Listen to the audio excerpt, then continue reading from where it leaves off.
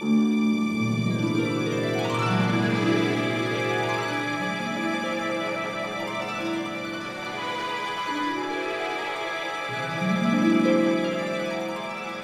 Fredrik Gertten, and I'm the filmmaker. And I'm Leilani Farha, and I'm the advocate. Welcome back, Leilani, to Pushback Talks. Here we are again. Now we're actually recording a Friday, but this is going out on a Wednesday. And yesterday it was Canada's Days. And you know, you're in Canada, so I guess you were celebrating big time your proud nation. It was the best Canada Day ever because it was a Cancel Canada Day.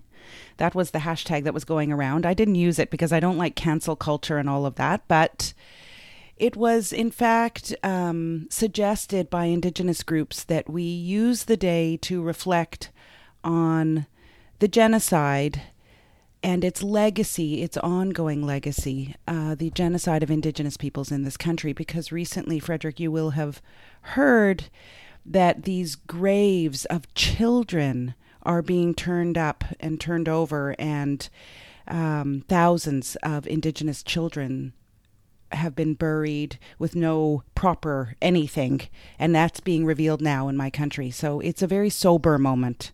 It's nothing that happened like 100 years ago. It's No.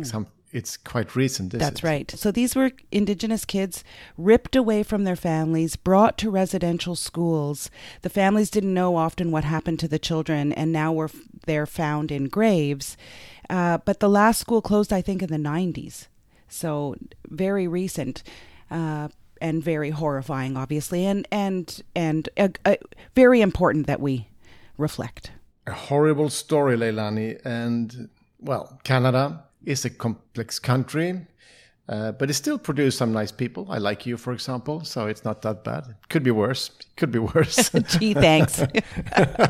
Yeah. Well, today we're going to talk about España, Spain, because we have a friend who was in our podcast earlier on, Jaime Palomeras, who is an activist, an advocate, and a scholar who is organizing the tenant union, the new tenant union in Spain. And he's suddenly been, together with two tenants, threatened to 3 years in prison. Yeah, it's terrible news about Jaime and the two advocates who are tenants. Alpha and Fran are their names. They were really simply protesting inadequate housing, housing that was too expensive and really in a very bad condition, like uninhabitable condition. They were peacefully protesting. In fact, they won. At one level, they won their protest and they were granted social rent, and the landlord was fined 180,000 euros. The landlord is a very wealthy, as I understand it, family in Spain, owning many properties, not just residential real estate, but commercial real estate as well. And so then the landlord turned and I believe approached the public prosecutor and said that these were violent protests and that these three advocates should be put in prison.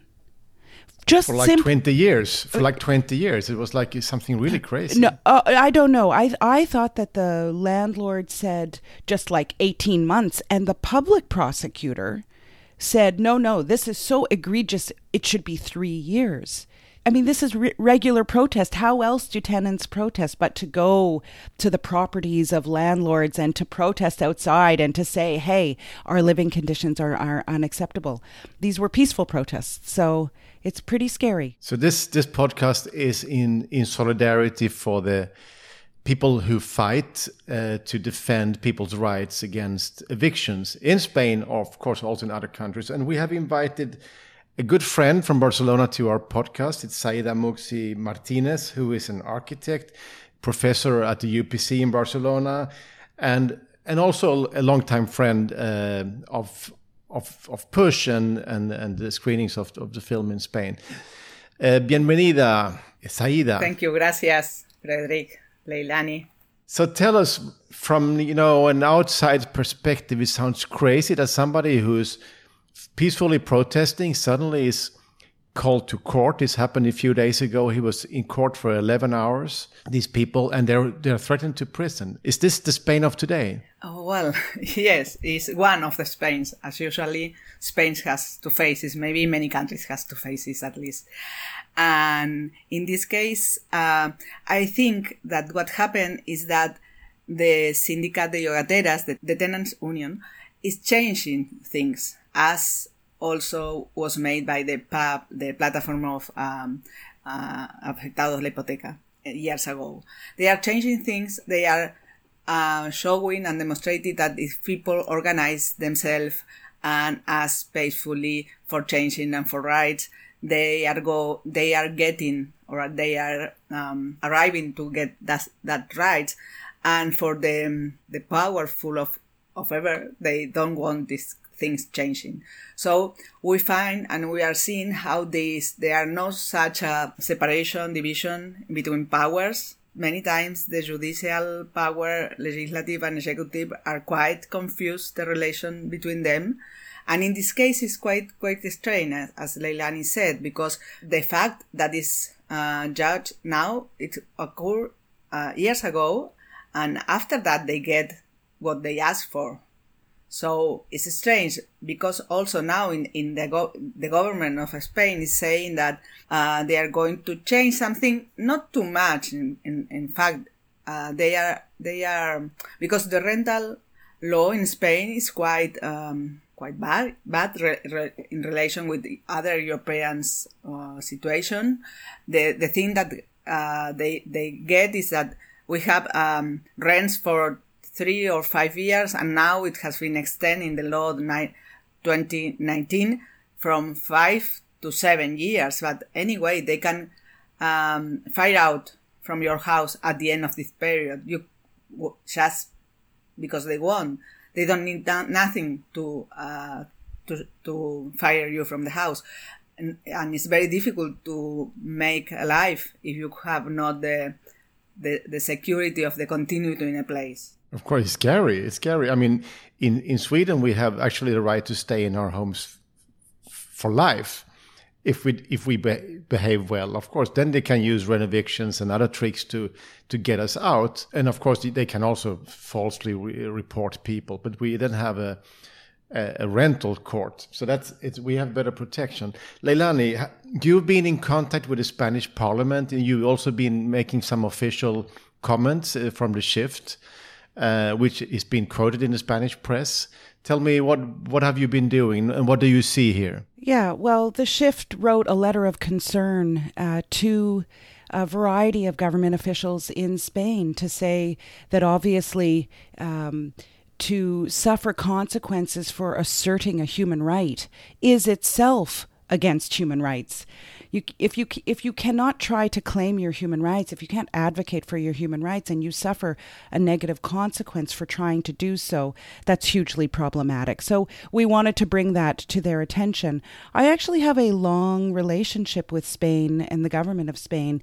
Since I was a UN Special Rapporteur, I went to Barcelona several times. I met with government officials at different levels. When I finished being rapporteur, I've been continuing that relationship. And I have to say I have found this entirely surprising, because there I was just last week in front of Parliament in a very friendly environment, having a very rich discussion about establishing a national law that would recognize the right to housing. The very things that Jaime and Alfa and Fran are advocating for on the ground.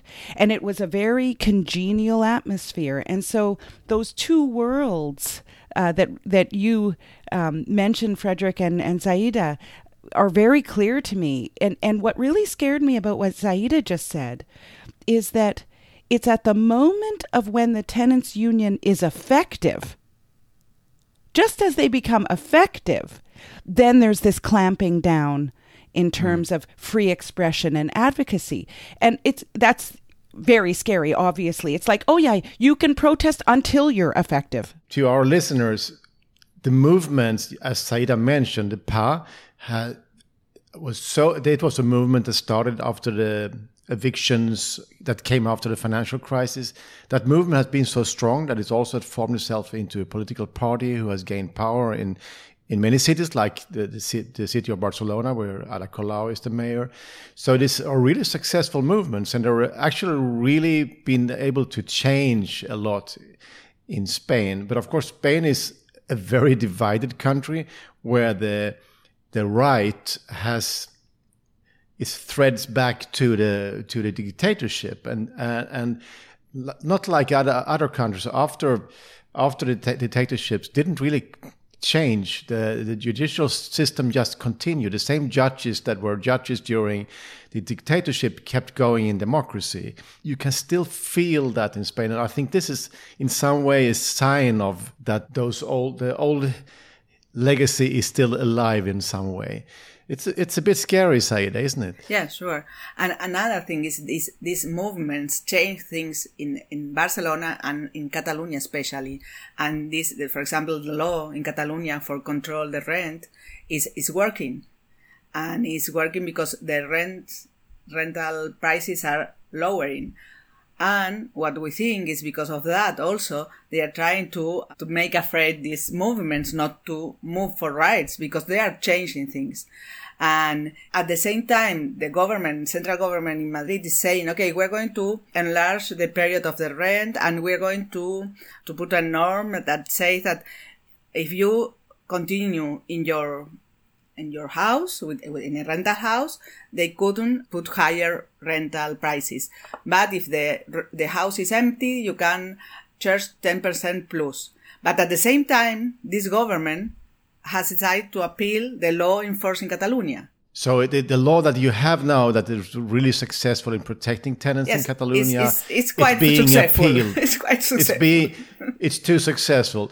But when we had Jaime Palomeras in our podcast earlier on, the big fight was to make this into a national law. So what is happening with that? Till now, it's only this I just trying to explain. They get this kind of parenthesis. Okay, for 3 years we're going to maintain the prices 3 years, and also these 5-7 years extended rents, but nothing else. And also we have many problems because there are many financiarization interventions financiering interventions in the housing market in Spain in general. And also, for example, 1 month ago, something like that, obviously you know that the Madrid government, city government, or community government, I don't remember, they sold many houses to a Blackstone or another company like this, and they were to a trial, but finally there was no penalty for selling the social housing to a hedge fund. To a hedge fund. And this is we should know, our listeners, that Spain is the country in Europe where Blackstone is the strongest. And also because, I don't know if that's happening in every country, you know that this kind of companies don't pay any taxes here for all these properties. That's scary, Leilani. Do you know about these tax redemptions for hedge funds? Why is this? It seems so crazy that the richest people on the planet don't have to pay taxes. Of course, they're not charged anything like income tax, but they're not even charged corporate tax, which is that's the unbelievable fact of it. And governments defend it as, well, it's a way to bring money into the country. It becomes part of austerity measures advocated by the folks at the IMF and regional banks as a way of making a country liquid. But of course, it only makes the country poorer, in fact, and it makes poor people poorer. That's part of what's so interesting about the case that Jaime, Alfa, and Fran are involved in here, because it is one of the most financialized housing markets, certainly in Europe. And what this case exposed was the power of real estate owners, right? I mean, it's a classic David and Goliath situation. You have these three, advocates, tenant unionists up against this mega landowner, property owner, and it's gotten so far. Look who has the most power here. This is also just another, in my opinion, another way in which financialization is playing itself out, which is the political, legal power of these big landlords with a ton of money. And we should remember that what they are hitting on here is freedom of assembly, the right to peaceful protest. And it's also Jaime, who is then an organizer of this tenant union, he's threatened to 3 years in prison because of showing solidarity. It's scary. So the question is, how can we show them solidarity? How can we help? I think that one thing is making this case visible all over the world, and also United Nations, European Union, because as you say, is a possibility to go to the prison because you are asking for human rights pacifically. And also there are policemen and journalists that says nothing happened there. They were, and also the people who work for the family says, no, they were singing and eating. Maybe they were not very nice, but that's it. So, but they obviously they go for Jaime because he is very successful. I think that one thing that changed with the PA and also continue with this tenants union is change the shift, another kind of shift, but changing the sensation of or the idea that if you have not a house, it's because you fail. No, you are not failed. It's a system that failed. And also all this SOCIMI, this company that don't pay the taxes, all that came from the consensus of Washington, signed in 1989. All that's what was there. It's not only Spain. Spain maybe because we were more fragile than other countries in Europe and the North and in the South, because the people has no power to organize or to they need to eat, But the problem is that the house is a commodity. The housing, the building are commodities, and that's a worldwide problem. Also remember that this story, this fight is from, it's in an apartment in the central of Barcelona, in the neighborhood of Raval. Well, near Raval. Near Raval, and which is like, it's been a classical place where a lot of poor people live. And of course, it's been heavily invaded by the Airbnbs. And so it's like, it's a part where the touristification has hit big time. And in many ways, changing the city. So the Airbnb is also an issue, I guess, in this game. The Airbnb hotels. And we have one I don't know what good thing and bad thing from the judicial about tribunals, because also 2 or 3 weeks ago, I don't know who, if the properties or the owners of or the Airbnb, I don't know who was the one who take the city government of Barcelona to trial because of this control of Airbnb and this kind of apartments. And in this case, the judge gave the reason to the city government. So one hand and the other hand. Yeah, it's complicated. I can just share you a story I saw today that Anne Hidalgo, the mayor of Paris, just tweeted and said that Paris had won against Airbnb, and Airbnb have to pay 8 million euros in a fine for illegal ads. So cities like Barcelona and Paris are taking the fight to protect the people's right to live, affordable and safe. So it's a tough struggle going on, but it's not a losing game. I would come back to one thing, because when I see that people like Jaime Palomeras and these tenants are under attack, if we go out and look to the world right now, who are the people who are suffering most? It's the people in the front line. We have the defenders of the forest, the indigenous people, the defending forests in Brazil and many other, in Ecuador, in Canada. and many other. Also, in Canada, in Vancouver Island, there is a big fight there.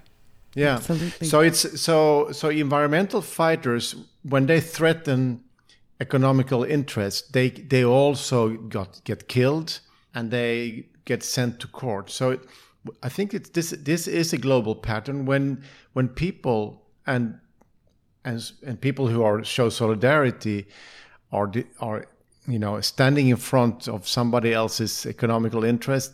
It's kind of a dangerous position. So I think for us, the rest of us, it's very much about to put attention on this and to be a solidarian. Yeah, I mean, one of the things that I've certainly noticed when I was UN rapporteur and since, of course, is in particular an increase in clamping down on protests where people are advocating for their right to housing.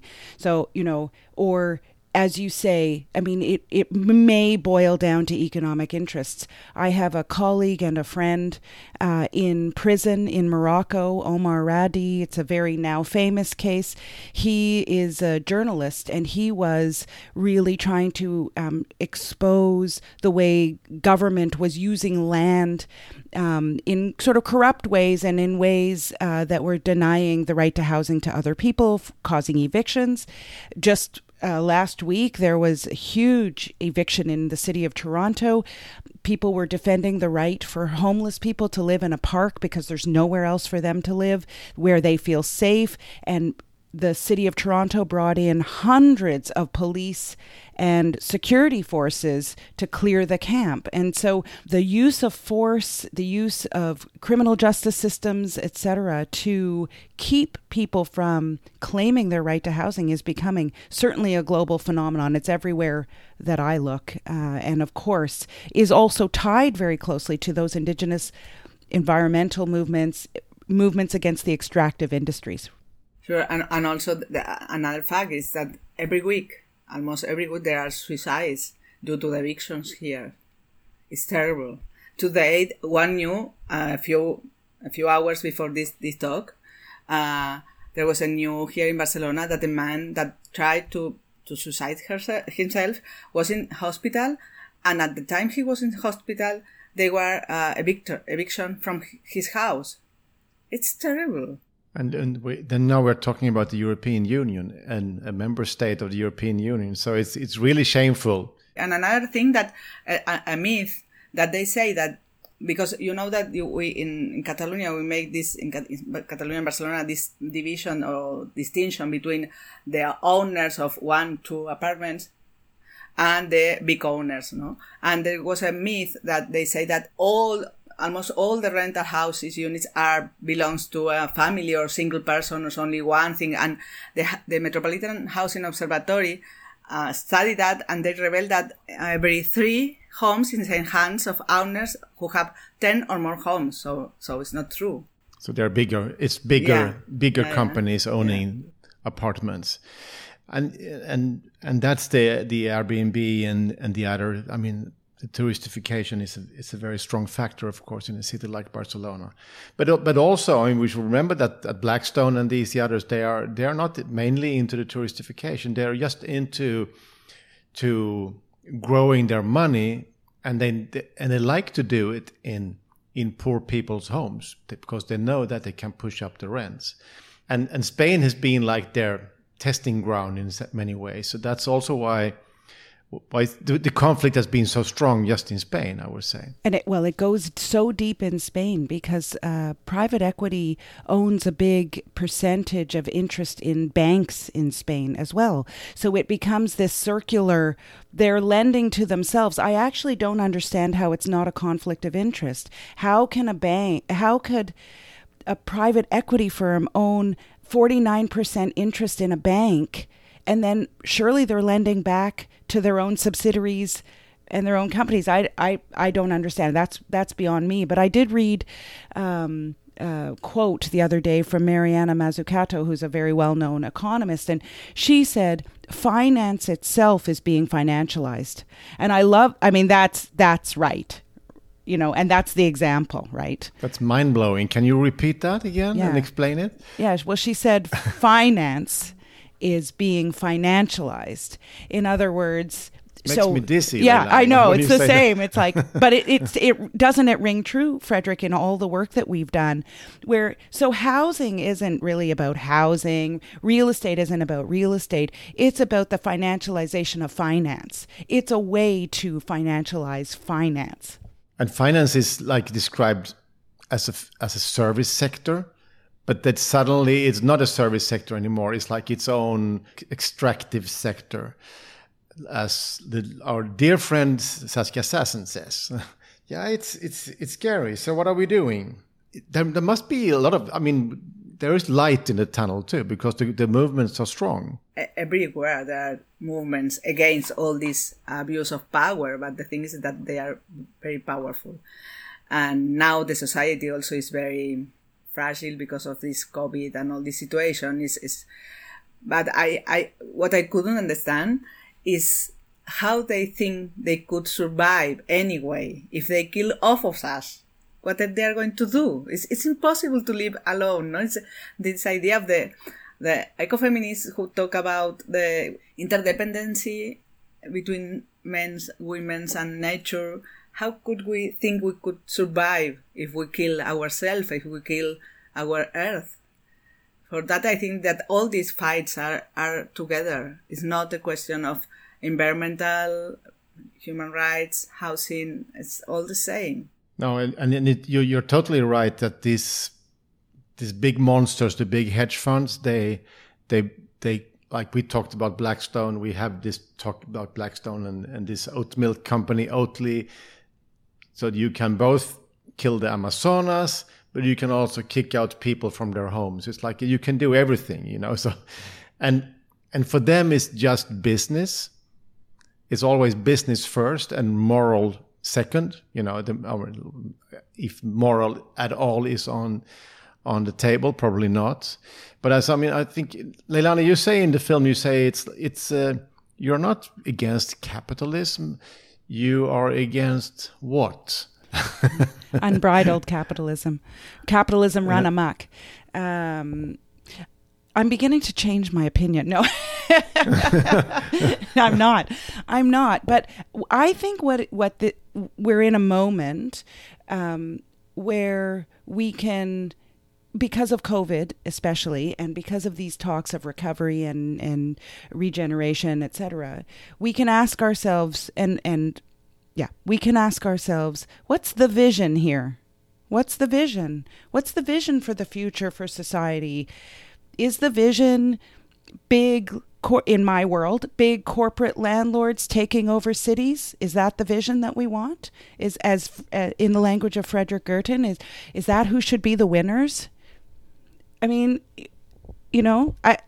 think we're in that moment to ask that question. What scares me a lot right now is and Frederick and I have been in the thick of this with Oatly, is the dressing up of this through ESG, as they call it, environmental social governance principles that these corporations are adopting, so-called, this, corporate social responsibility.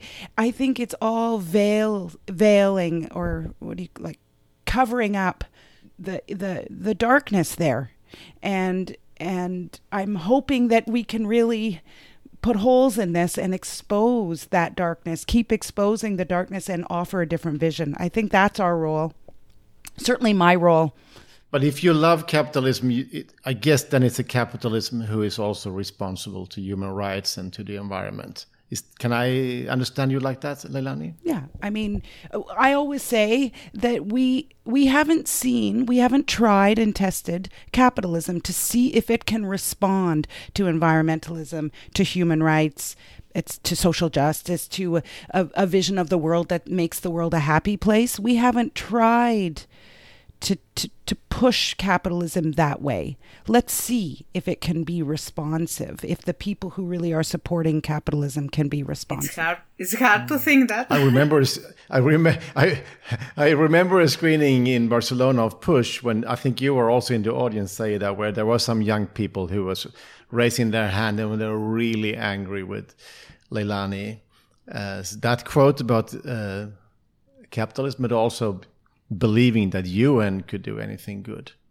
I think that I would like to hope that the society in any way of organization is able to go ahead together and with the future bodies also together. But if you see that some people say that the solution is going to Mars, I don't know.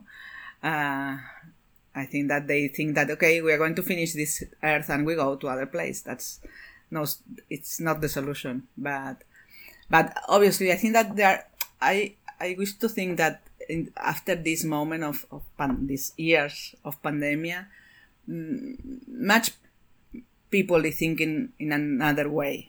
I wish to think that.